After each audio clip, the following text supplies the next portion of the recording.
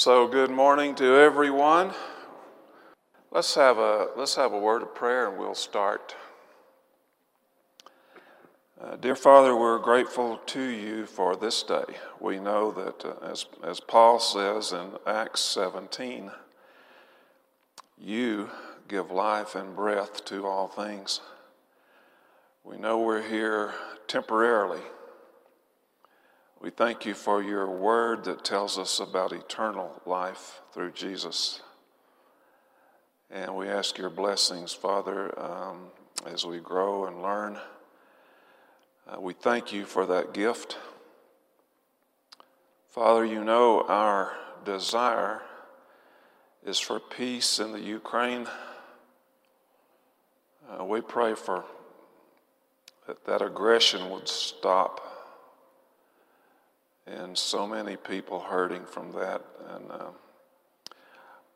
we don't know you're working in all of this. We know you have a plan. We know that you set up kings and take down kings, and you work in the affairs of men. We pray for your will to be done on earth as it is in heaven.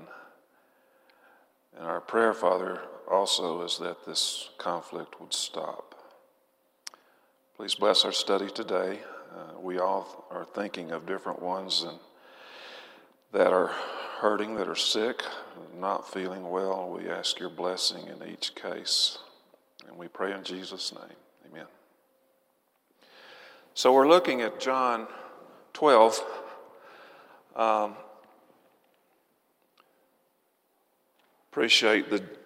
I thought Skip just did an excellent job last week in John 11 talking about Lazarus' resurrection and all the implications that has for ours. Jesus, one of the passages there in chapter 11, he says, I am the resurrection and the life. And he showed that, and of course he showed that with Lazarus, he showed that with himself, staying in the grave only a short time and defeating death. So we are grateful for that and for that lesson. As John wrote his letter here, he didn't divide it into verses and chapters. So I want to get into chapter 12 from chapter 11 as it leads into chapter 12. And just one word about, in chapter 11, verse 39, when Jesus went to raise Lazarus, Martha met him and said, Master, it's been 4 days and by now he stinks. The Pharisees had a tradition that someone could be revived if they had died. They might be revived within a day or two or even 3, that the spirit hovered near the body and might come back into the body. But after 4 days, the spirit departed and whoever was dead was good and dead. And that was the case with Lazarus. And so when Jesus raised him, this was a sign of God's activity of a messianic miracle. And I want to read a passage there in John 11, verse 47 and 48. The Pharisees and the Jewish leaders are getting really, really concerned at by all the miracles and signs Jesus is doing. And so they say, pick up in 47, so the chief priests and Pharisees gathered the council and said, what are we going to do? This man performs many signs. If we let him go on like this, everyone's going to believe in him and we will lose our place and our nation. They could see the support for Jesus was building among the people. And they said, we got to do something. We're about to lose control. And not only if this goes on, he's going to replace us. The people are going to follow him and not us. And the people weren't really the Pharisees and the chief priests were not very popular with the people. Over a period of time, the people saw through who they were. They saw that they were high-handed, that they were not really concerned about the people, about the sheep, and they weren't very popular. So they were concerned about losing their place. And here's the thing I want us to notice here. They said, this man does many signs. Many signs. By their own use, this term, signs, was something that was evidence of God's working, of either God influencing or acting directly in a situation. It was a sign of Jehovah, of Yahweh's presence and work. And so it's sort of strange, isn't it? They said, this man is doing many signs. That's a confession that he's doing things that God is present here, is with him, is involved in this. But they said, we got to do something to stop this. Isn't that a strange thing? God's working through this man. We've got to stop it. If we don't stop it, we're going to lose our positions. God used Jehovah in talking back in Exodus when he was commissioning Moses. God used the same term for signs to Moses when he was getting ready to send him to Egypt. And he said, throw down your staff, and it became a serpent. The scripture said when Moses threw down his staff and it became a serpent, that he ran from it. But then God said, no, pick it up by the tail, it'll become a staff again. He did. Put your hand in your cloak there and pull it out, and it's white with leprosy. And no one gets cured of leprosy. He said, put it back in, it comes out, and it's clean. And so God says to him, now, when Pharaoh sees these signs, these evidences that I am with you, maybe he'll believe.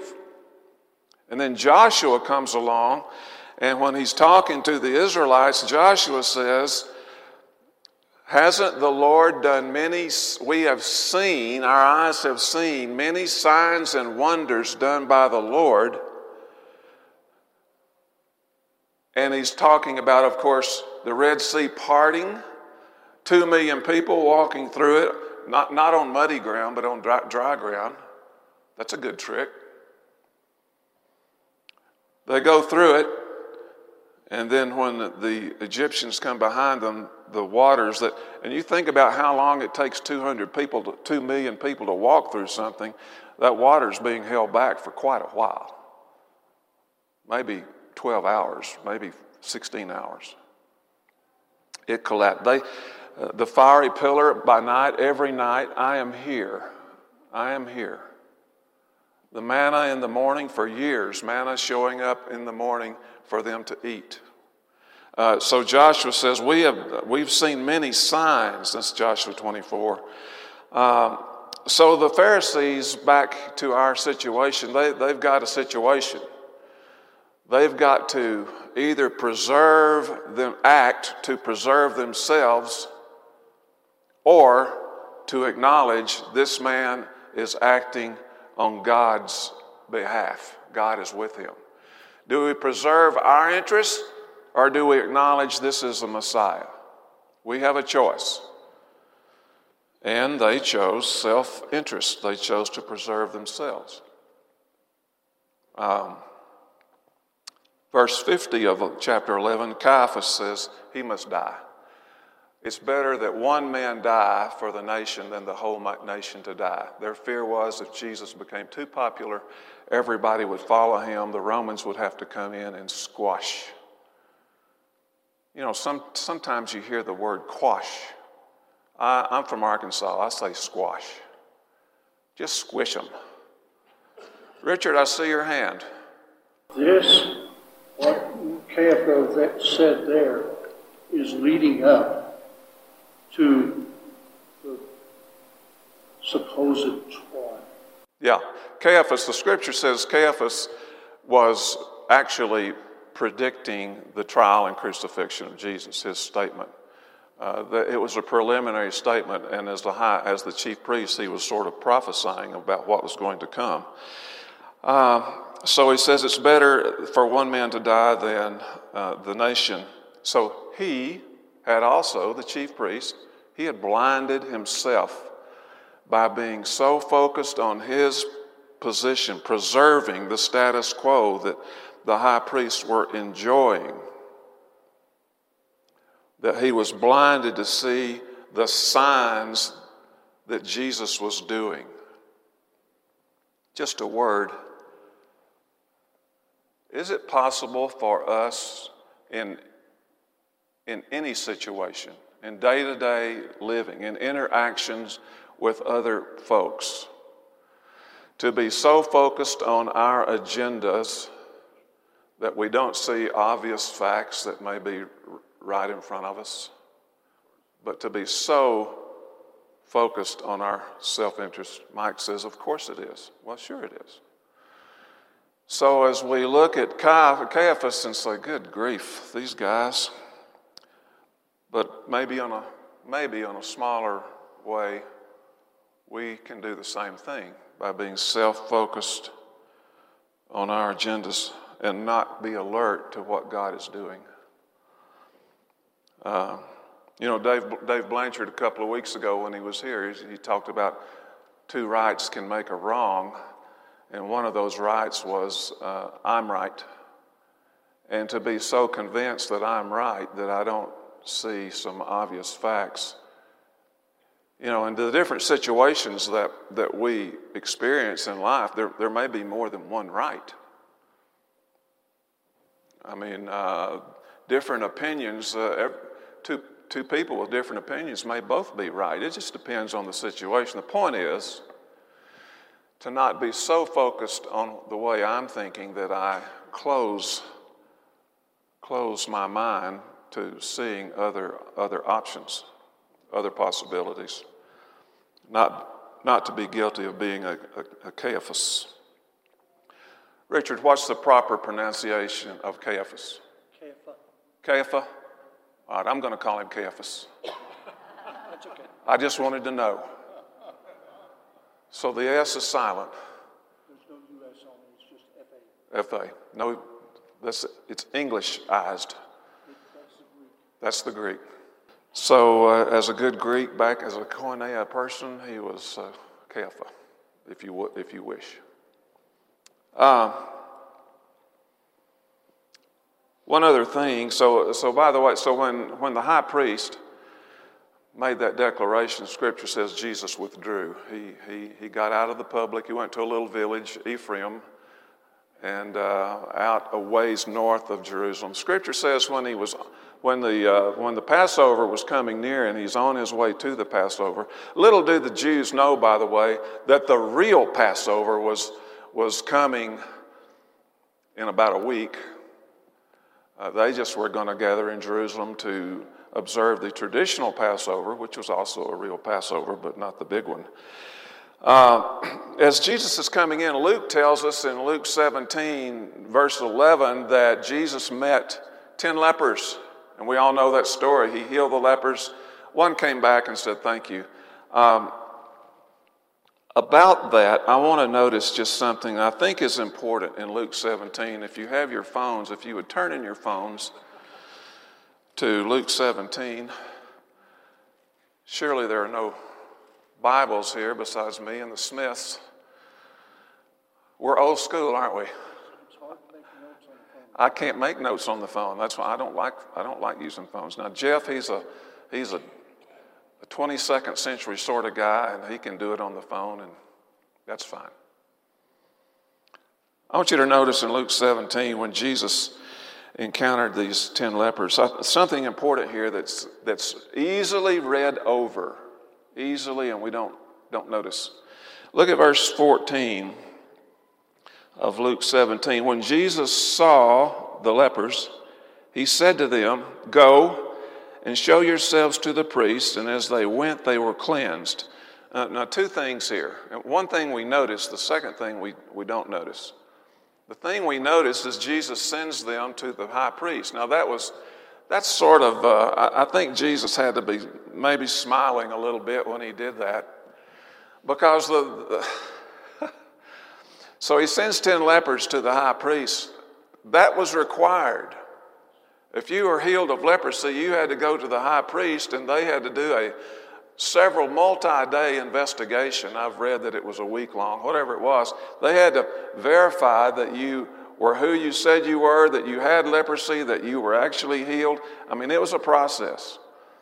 So the irony of that is that Jesus sends these 10 lepers to the priests, and they've got to inspect these guys, and their eyes are telling them these guys are healed of leprosy. This is a messianic sign. Healing leprosy was not done. Only God could do that. So just the irony of it, that the priests were proving to themselves when they came to be pronounced clean, they were having to acknowledge these guys have been healed of leprosy. The Messiah is here. A messianic event has happened. So Jesus is just adding that. As these priests that saw that did this investigation and pronounced these guys healed, you wonder what they were thinking to themselves in the days and weeks following that we just killed a guy that heals leprosy. I mean, that had to be pretty convicting. They knew what they had seen, and they knew by their own definition this was a messianic act. But anyway, the second thing that I want us to notice is this, in verse 14. After Jesus commanded them to go and show themselves to the priests, it says, as they went, they were cleansed. Very significant. Here's what I want us to notice.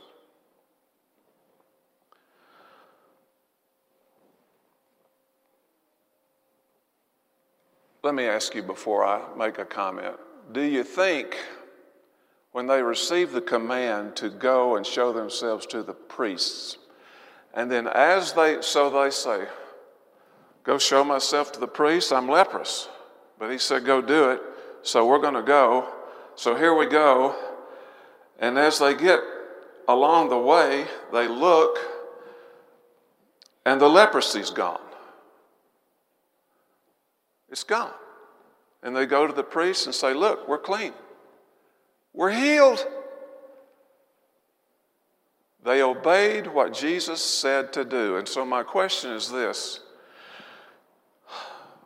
By obeying Jesus, did they do anything to earn or merit their cleansing? No. They didn't deserve to be cleansed because they went to the high priest. They were cleansed because they obeyed a God-given command. The definition of faith is trusting obedience. Whoever wrote Hebrews spent a whole chapter, Hebrews 11. It's called the faith chapter. All these examples are given of people obeying God and receiving the blessing. Scripture says in Hebrews 11, verse 4 or 5, that by faith Noah obeyed and built the ark unto the saving of his family. Did Noah earn salvation? No, he obeyed God. It says, the Scripture says, by faith he obeyed. Hebrews 11:7, by faith Abraham offered Isaac.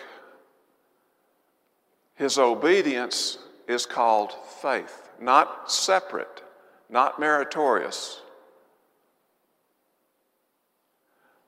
By faith, about verse 30 or so in Hebrews 11, maybe 31, somewhere in there, the Israelites walk around Jericho for 7 days and 7 times on as instructed. And when they get through, they blow their horns and the walls fall down. Was that meritorious? No, it was God saying, do this and I'm going to give you this that I said I would. Here's what I want us to understand.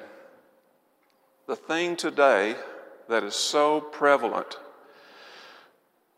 is to separate faith from obedience and make faith be sincere belief and obedience a work. And we know we're saved by grace through faith, so any work is not part of our salvation. What is missed is that the Scripture defines obedience as faith. Scripture makes no separation. That is completely different from what you hear in a lot of religious gatherings these days. People are asked to come forward and to pray the sinner's prayer. There is no sinner's prayer in Scripture. That's a man-made thing. There's no sinner's prayer in Scripture. There's no prayer to be made to have forgiveness, to become a Christian. That's completely man-made. It's not in the Scripture. But the reason that has come about is because of the misunderstanding of faith and obedience, and not understanding that obedience is part of faith. So turn, please, real quickly. I've got to move. Man, I got to go. Colossians chapter 2, real quickly, but this is important for us to get. Colossians chapter 2, verse 11.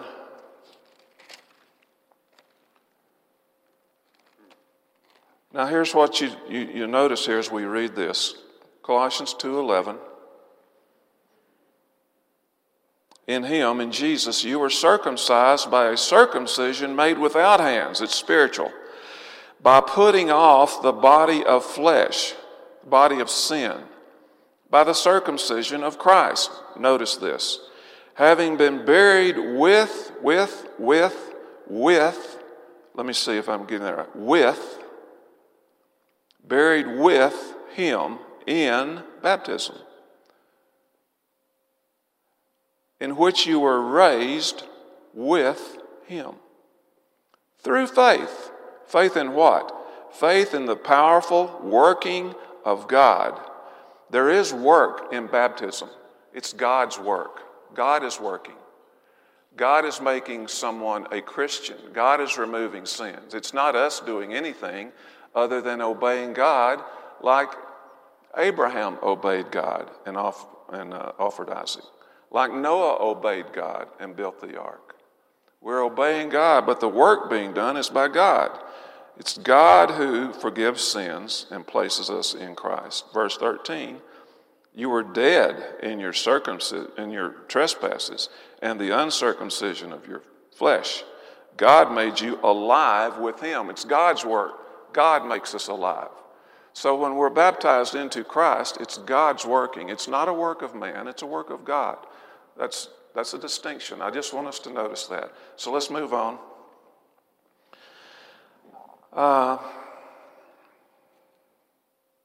Chapter 12 now. Let's read first 6 verses or so of John 12.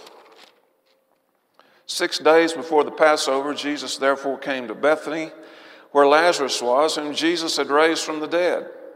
So they gave a dinner for him there. Martha served. Lazarus was one of those reclining at table. Mary therefore took a pound of expensive ointment made from pure nard and anointed the feet of Jesus and wiped his feet with her hair.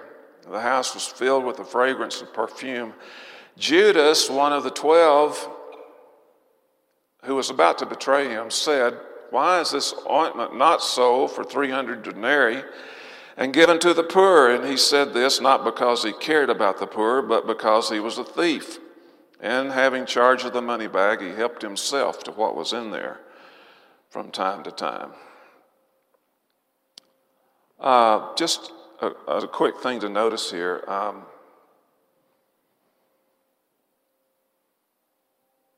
In Mark's account of this, Mark says in chapter 14, after this event happened, then Judas went to the high priest and began to make plans to betray him. This was the final straw that set Judas off on his task of betraying Jesus.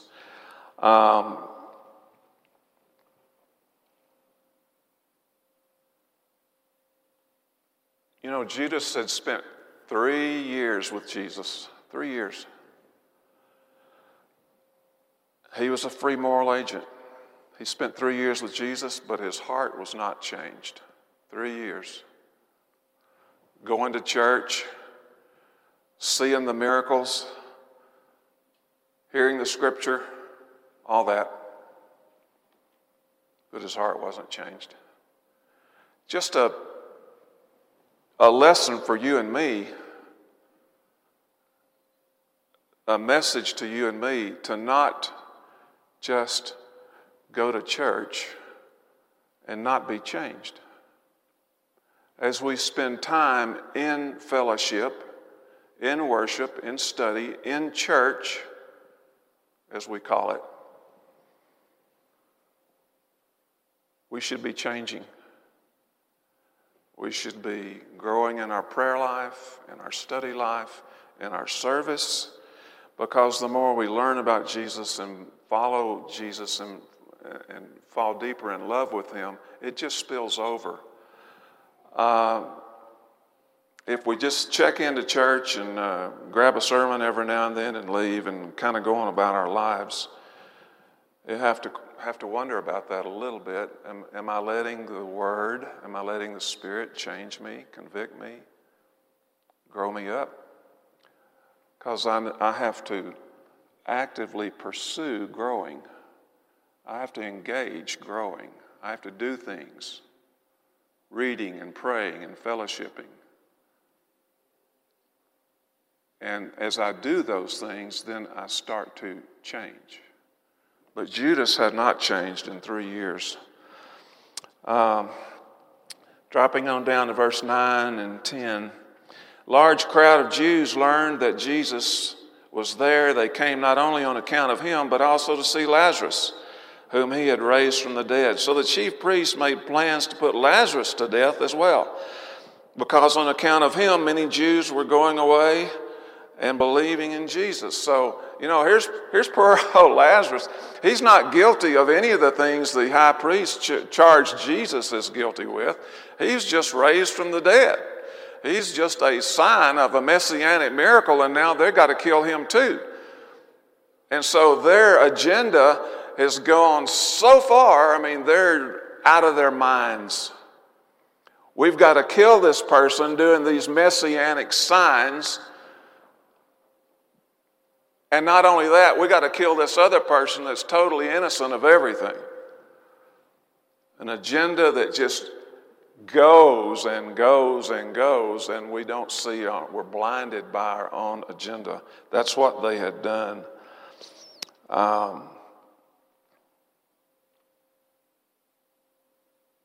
Hard to see ourselves sometimes when our convictions have us so convinced of something and we just can't see it because of our own other convictions.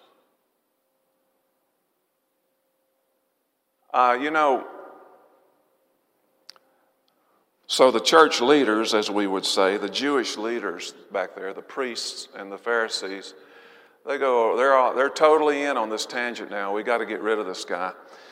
The people didn't follow. How often do you hear of someone disappointed by a church leader or someone else at church and say, well, I'm just going to quit this church thing because that person's a hypocrite because of this or that moral failure? Look, people will always fail you. Your relationship to God is, yes, it's with the body, but don't quit Jesus because of what other imperfect humans do. Imperfect humans will always do stuff. And it may be an elder. It may be a preacher. It may be a Bible class teacher. It just may be this or that person. Don't quit Jesus because of what leaders do. Leaders have a responsibility, and other members in the body, we all have responsibilities, but we never quit Jesus because of what someone may do. That's a trick of the enemy, and it just makes no sense. And we probably all know of people who have quit church, walked away, because what someone at church did, and they said, forget it. Boy, what wrong reasoning. Hey, Gary, I hear. Hey, Gary. You know this quote that Billy Graham said, if you let a hypocrite get between you and God, the hypocrite is closer to God. If you let a hypocrite get between you and God, the hypocrite's closer to God than you. Don't walk away from Jesus. Ever. Okay. Let's see. So he comes into town there. The crowd is crying, Hosanna, verse 13. Blessed is he who comes in the name of the Lord, even the King of Israel. The crowd is totally convinced that this is the Messiah, and they are looking for a political solution. They want to get out from under Rome. This guy is doing all these miracles and signs, messianic signs, that he's from God, and they say, Hosanna, O Jehovah, save us. Blessed is he who comes in the name of the Lord, even the King of Israel. They are expecting, here's the guy that's going to relieve us from the oppression that Rome is putting on us. So they're all thinking politically. Richard? Why did he come in 5 days prior to Passover? Why? Why did he come in 5 days prior to Passover, Richard says? I bet Richard has an answer. 5 days before Passover, you select the lamb. For 5 days, you search that lamb for a defect. That's the process. Any lamb offered for Passover has to be without blemish. And so they were there God's orchestrating this whole thing. The Pharisees, the priests, they had tried to kill Jesus several times before. And the scripture says, as we read in John 7, in John 8, in John 10, their plans were foiled and Jesus slips away. The time was not right, and God was not going to let it happen before the time was right. So this crowd's around to arrest Jesus, and the scripture says he slips away.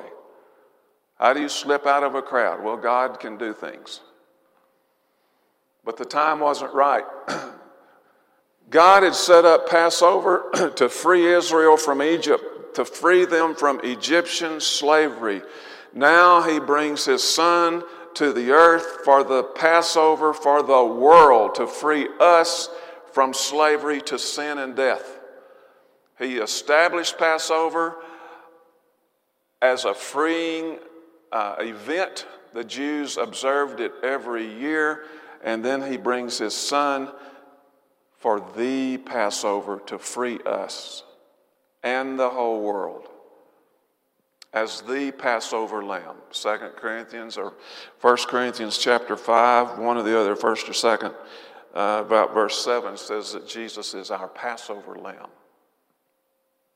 So God brings this about in his own time. You know, Jesus rides in on a donkey. Military leaders would typically ride in on a horse or a chariot. But Zechariah chapter 9, verse 9 says that your king will come in riding on the colt of a donkey, and that's what Jesus told the disciples to go. So he he rides in on this donkey.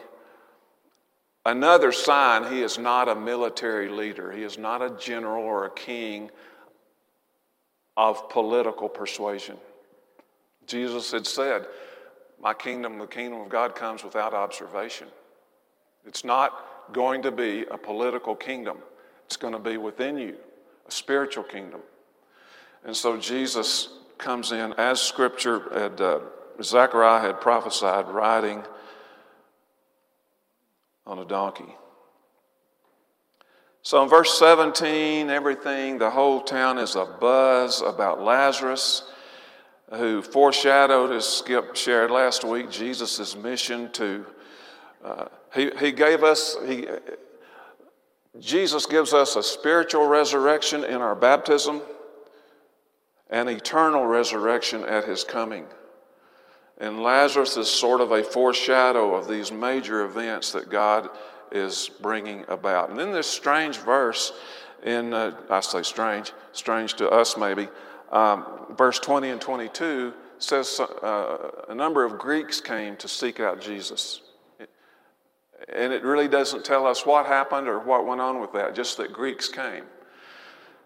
So these proselytes, these Greeks, I would suggest to you that that's a foreshadowing that while the Jews were rejecting Christ, the Gentiles were coming to him. And it's a foreshadowing of our coming to Jesus. And Richard, I would let you speak, but I've got 5 minutes and I've got to finish. I just think they're Greek-speaking Jews. Greek-speaking Jews, but it says they're Greeks. So whatever it is, it may be a sign that Gentiles will.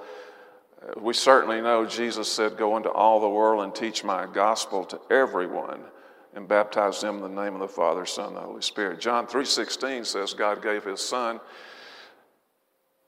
to the world, that whosoever believes. So as Paul goes to the Greeks, to the Gentiles, and I think they probably were proselytized, but I would say Greeks, I would say Gentiles. But whether it is whatever it is. Quickly to wrap this up.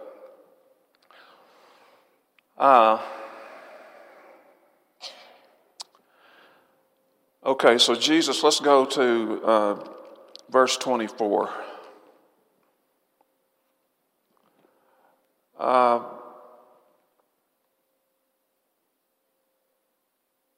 Verse 23, John 12:23. Jesus answered them, the hour has come for the Son of Man to be glorified. Truly, truly, I say to you, unless a grain of wheat falls to the earth and dies, it remains alone, but if it dies, it bears much fruit. So Jesus, when he died, bore much fruit. His death brought salvation to millions. And the same goes for us. He goes on in the next couple of verses, and there are two choices given. One is about our lives. Whosoever loves his life will lose it, but whoever hates his life in this world will keep it for eternal life. So I have a choice about my life: to keep it for my own purposes or to surrender it. To surrender it to Jesus. If I keep it for my purposes, he says, the seed isn't dying. You've kept it for yourself. He says that will die. Nothing happens. But if you surrender it, if you die to self, you'll bring fruit and you'll have eternal life by dying to self. And then the second choice as we wrap up is verse 26. If anyone serves me, he must follow me, and where I am, there will my servant be also. If anyone serves me, my Father will honor him. A couple of things here. If anyone serves me, he must follow me. So the second choice we make is about our direction. Whether to follow Jesus or not. Our direction. My path or his path. You know, we were at the mall a week or two ago, week before last, with Rory and Hattie. Hattie's 2. And we were constantly saying to Hattie, stay with us, stay right here with us, and here she goes. And she gets up there, as far from here to the door. Hattie, stop. Come back. I told you to stay with us. And so we go through that several times. Hattie wants to go and do and see things. Hattie has no clue of any danger. She's just looking. But we are saying, stay with me. Follow me. Stay with me. That's what parents do. They try to keep their children safe. Jesus says, stay with me. If anyone serves me, he must follow me. And where I am, there my servant will be. And what a neat thing as he closes that comment. If anyone serves me, the Father will honor him. Wow. Wow. Whew. So we close with reading this verse. And I've got 2 minutes, so I'm in good shape. I did leave out quite a bit, but I've got to the end of it. Hebrews chapter 2. We've looked at this before. Hebrews 2, verse 11. What a neat verse. We all have our favorite verses, don't we? This is one of mine. For he who makes holy and those who are made holy have one family. That is why he is not ashamed to call them brothers or family. Jesus is not ashamed of us. We may be ashamed of ourselves, and rightly so. But the one who makes us holy and those who are made holy, us, not by our merit, but by his grace, are of the same family, and he is not ashamed to call us family. That's a big wow. If that don't light your fire, your wood's wet, as Jim Moran used to say. God bless us as we follow him. Hey, I'm Eddie White, the Senior Minister for the Eastside Church of Christ. Sure want to thank you for joining us today on our podcast. I hope today's message was indeed a blessing to you. I'd like to invite you to browse our website at eastsidesprings.com to get more information or to contact us. And as always, we indeed welcome you to join us for our worship service in Colorado Springs as we seek to live out Jesus' mission of making disciples of all nations.